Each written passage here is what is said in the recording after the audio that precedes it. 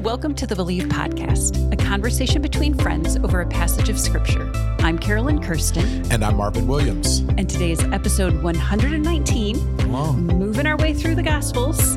Today, we are looking at just one story that appears in both all three, Matthew, Mark, and Luke, of John the Baptist beheaded. We're visiting our friend again. Yes. Yeah, that's not a good But it's not end. a good day for him. Yep. So what do you have for me? All right, question for you. Have you ever made an impulsive decision, impulsive buy, or made an impulsive decision or Okay, commitment so or a buy? in general, I avoid impulsivity. I'm pretty planned out. And I don't like to spend money in general, but I have recently been following some Instagram fashion people who every single day, multiple times a day, are showing me all of these great deals that I should take advantage of. And I do find myself, clicking to the link and then looking at it and maybe even getting it all the way in my cart. And then I'm like, actually, do I really want to spend that $30? And then I back my way back out. And then I'm on to the next, reel. And then I'm like, and there I am again. And so I actually just last night unfollowed two of them because I was like, I am just wasting my time. But I do get hooked in I follow the links. Yeah. Fortunately, most of the time I've stopped myself before I actually make the purchase. But I do know the feeling. Yep. So this was a number of years ago. And not that I've not done it since, but this was more planned impulsivity, if there's such a thing. Okay. That's an oxymoron. A friend of mine he was selling his brother's Tahoe, black. I love black cars, and so we had Marvin at the time. This was a while back, and it was a two-door Tahoe. A two-door Tahoe? A two-door Tahoe. Okay. And I impulsively bought it. I thought it was a good deal, and it was less than the Blue Book value was way higher than what he was selling it for. And so I purchased it. But there was a reason for that? What's that? That it was low. He was selling it lower than the Blue Book? It was low mileage. It was low mileage, and he was just trying to get rid of it. Okay. And so I said, I think I want it. I convinced Tanya that I should have it. And so we bought it, and it gave me so much trouble. Paying $300 a month in gas. Oof. It was like, this was an impulsive buy that I reaped the consequences, the negative consequences on the back end. So we ended up selling it and getting a Plymouth van. The classic. Yes. So why are we talking about impulsivity and impulsive buys and decisions?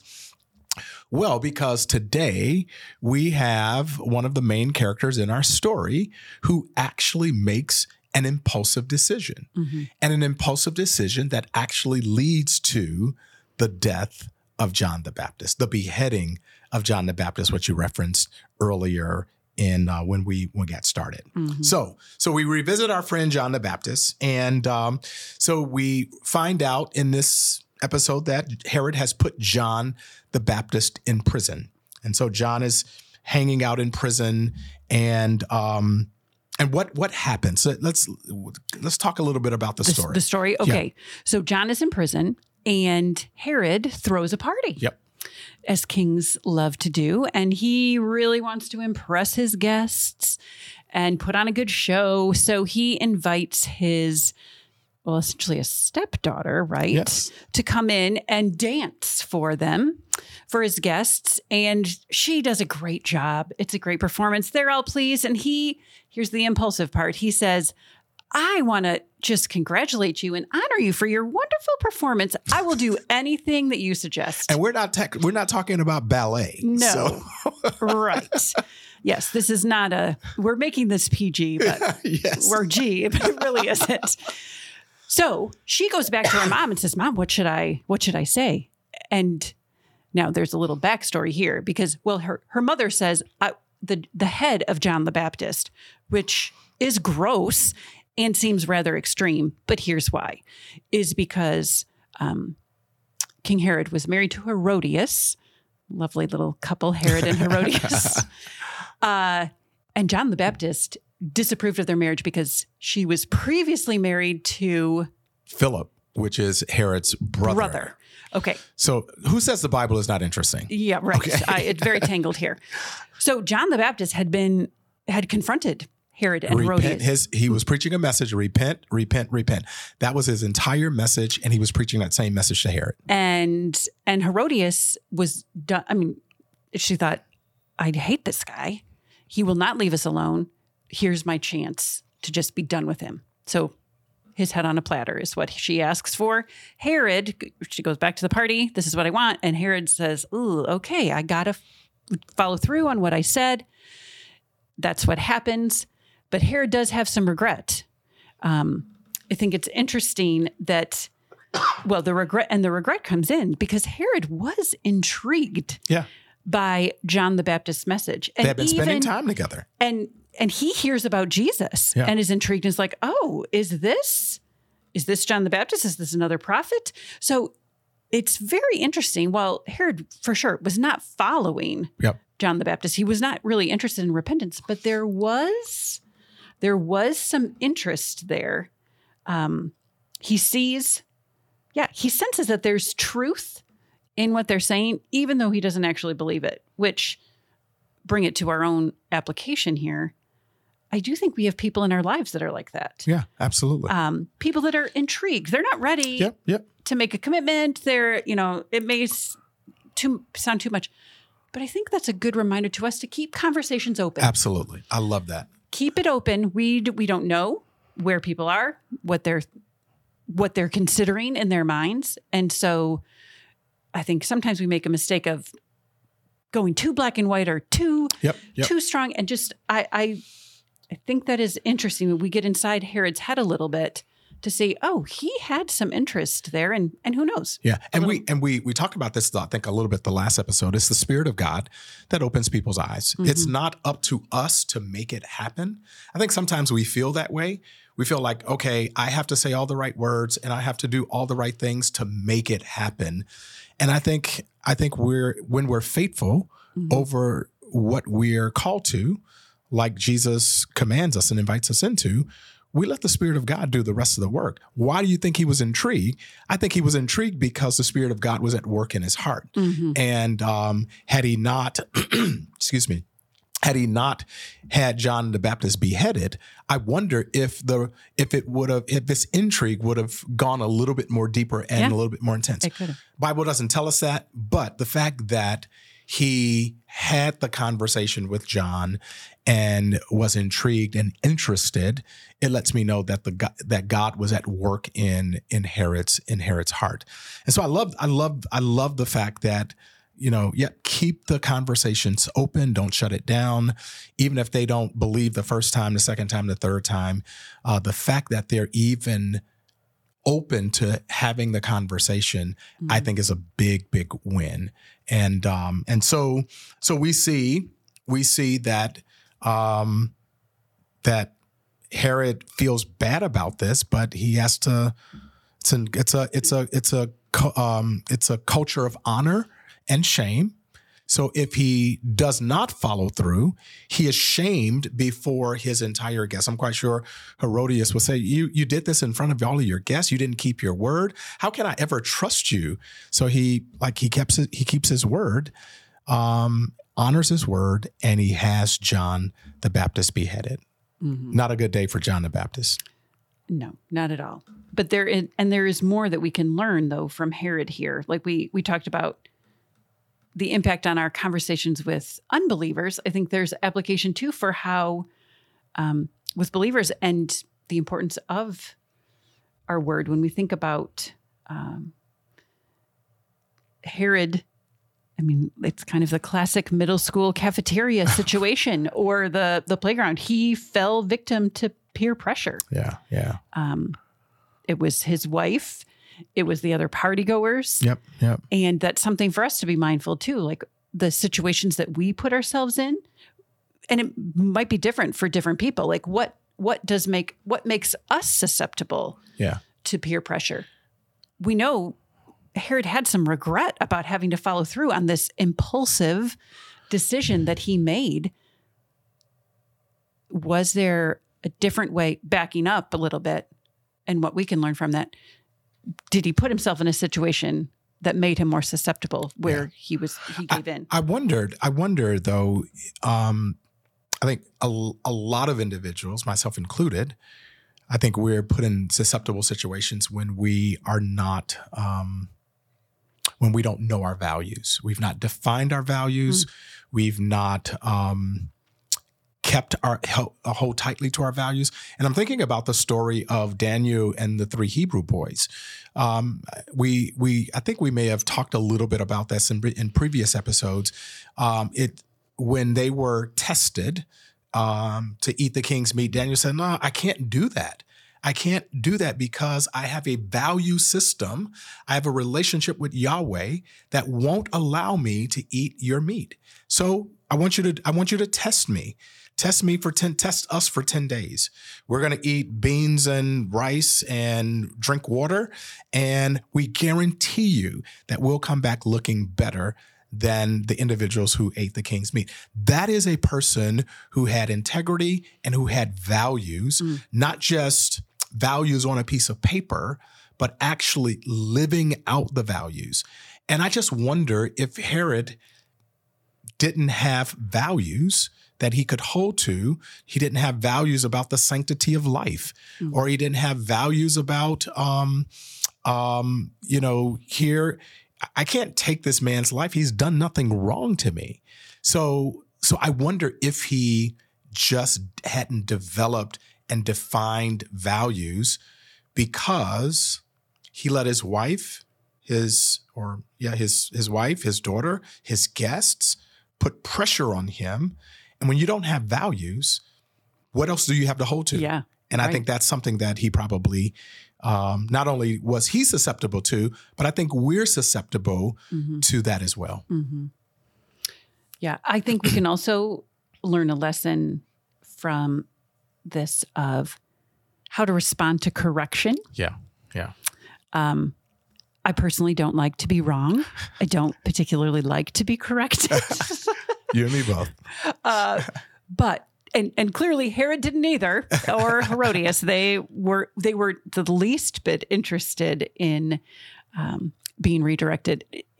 As we have just started doing emotionally healthy relationships, it does remind me, though, of the importance of that, of what some of those sentence stems of, if someone comes to you and says, "I notice and I prefer, I've noticed that you are doing this and I'd prefer that you respond that way." Responding to those small things, I think, is so easier to receive and to respond to than it is to let something get bigger and bigger. So whether that we're on the side of correcting someone else or receiving the correction, keeping small, short accounts is valuable. And we see Herod and Herodias were just not interested at all. I mean, they wanted this marriage and they were going to do what they were going to do. There was no interest in that. Yeah. And man, when the whole marriage was started on the wrong foot. Yeah. And so they were convicted. I think the reason why they didn't handle correction right and handle it well is because I think they were experiencing this great conviction. Why would you get upset and angry if you didn't feel something? If I'm going about my business, I care less what you say. But apparently, John the Baptist had made some inroads into Herod's life, the Spirit of God, for him to be like, wow, I don't like this. I don't like the feeling of these words.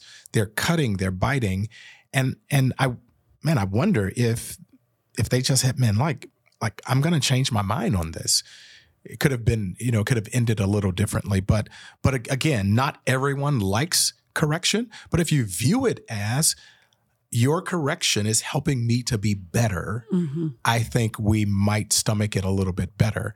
If I know you're for me and not against me, and you want me to do it better than I've done it before, then I think I can receive that better than starting in on like you have it out for me. You want to ruin my life.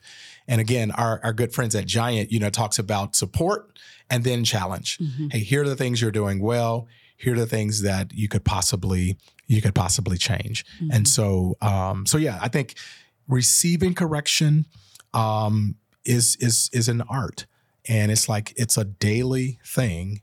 And they didn't do a very good job of it. No. Yeah. And it's a phrase we've used in other episodes, and they missed out. They missed out on an opportunity to grow as a person. And for sure, we're this side of heaven. We're not going to reach perfection, but we are being transformed, and the ways of Jesus are the best ways to live. That's also, yes, that our natural selfishness doesn't desire that, but when we do, we are transformed, and being transformed, we experience greater freedom. We see the fruit. Yeah. It is only for our benefit to receive that well-intentioned correction and take steps to respond to it. Yeah, I love it. One last point about John the Baptist. We talk about values. He died for his. He could have easily stopped. He could have easily stopped preaching a message of repentance. He could have backed off. Yeah. But he didn't. He didn't, and as a result of that, he lost his life for holding on to the values of the kingdom of God and holding on to the mission that God gave him. And he did not miss out. I mean, he died, but Jesus paid him the greatest compliment. There was no greater prophet than John the Baptist. In a episode that we talked about before, Jesus paid John this compliment. Not other people around him. Other people around him probably couldn't stand him, but Jesus says there is no other prophet like John the Baptist. And he died for his values, and he did not miss out because he stayed faithful to what his mission and the vision that God had given him. So we've not really talked about this part, but what can we believe about God from this story? We focused more on some people, ourselves application. So what can we believe about God, ourselves, and others from this passage? Yeah, it doesn't matter who you are. God is still calling everyone to repentance. Whether it's a king, whether it's a pauper, he's calling everyone to repentance. And he will use people like us to do that. And that is not a popular message, especially in cancel culture. It's not a popular message, but God has not changed his mind about repentance. Change your mind, go in a different direction, follow me, and so you won't miss out. And so I believe he's still calling people to repentance, all kinds of people, and he's using us to do it. Yeah. Yeah. I'll just double click on that to use one of your phrases. Yeah. He is at work, even when we don't realize it. Back to that point of, we just don't know how people are responding, and they may be open to spiritual conversation. On the outside, I'm not sure that was evident. Yeah.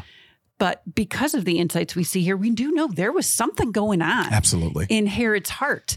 So then I think the challenge for me is just to be faithful in responding to promptings from the Holy Spirit. I was talking to someone the other day who said, it's an acquaintance, and she knew she was going through a hard time, and she just felt like God telling her to reach out and just say, hey, I know things are hard, and I want you to know I'm praying for you, and I'm here for you. And she felt a little funny doing that because she thought, I don't really have the relationship with this person, but that it meant so much to her. That is so good. And I think that's what I want to do too, is to just be faithful, to be sensitive, and to be willing to step out, even if I'm not sure what's going on in someone's heart. Trusting my reputation to God, I guess. Circling back to that last episode. So. Another great conversation. A little bit, shorter in a sense, but also we see John the Baptist beheaded. So it's not a really feel good story in a sense, but another good conversation, some principles that we can draw from it. Good things to think about. Yeah. So friends, as always, we encourage you, after you've listened to this episode, share it with somebody and have a conversation yourself with them.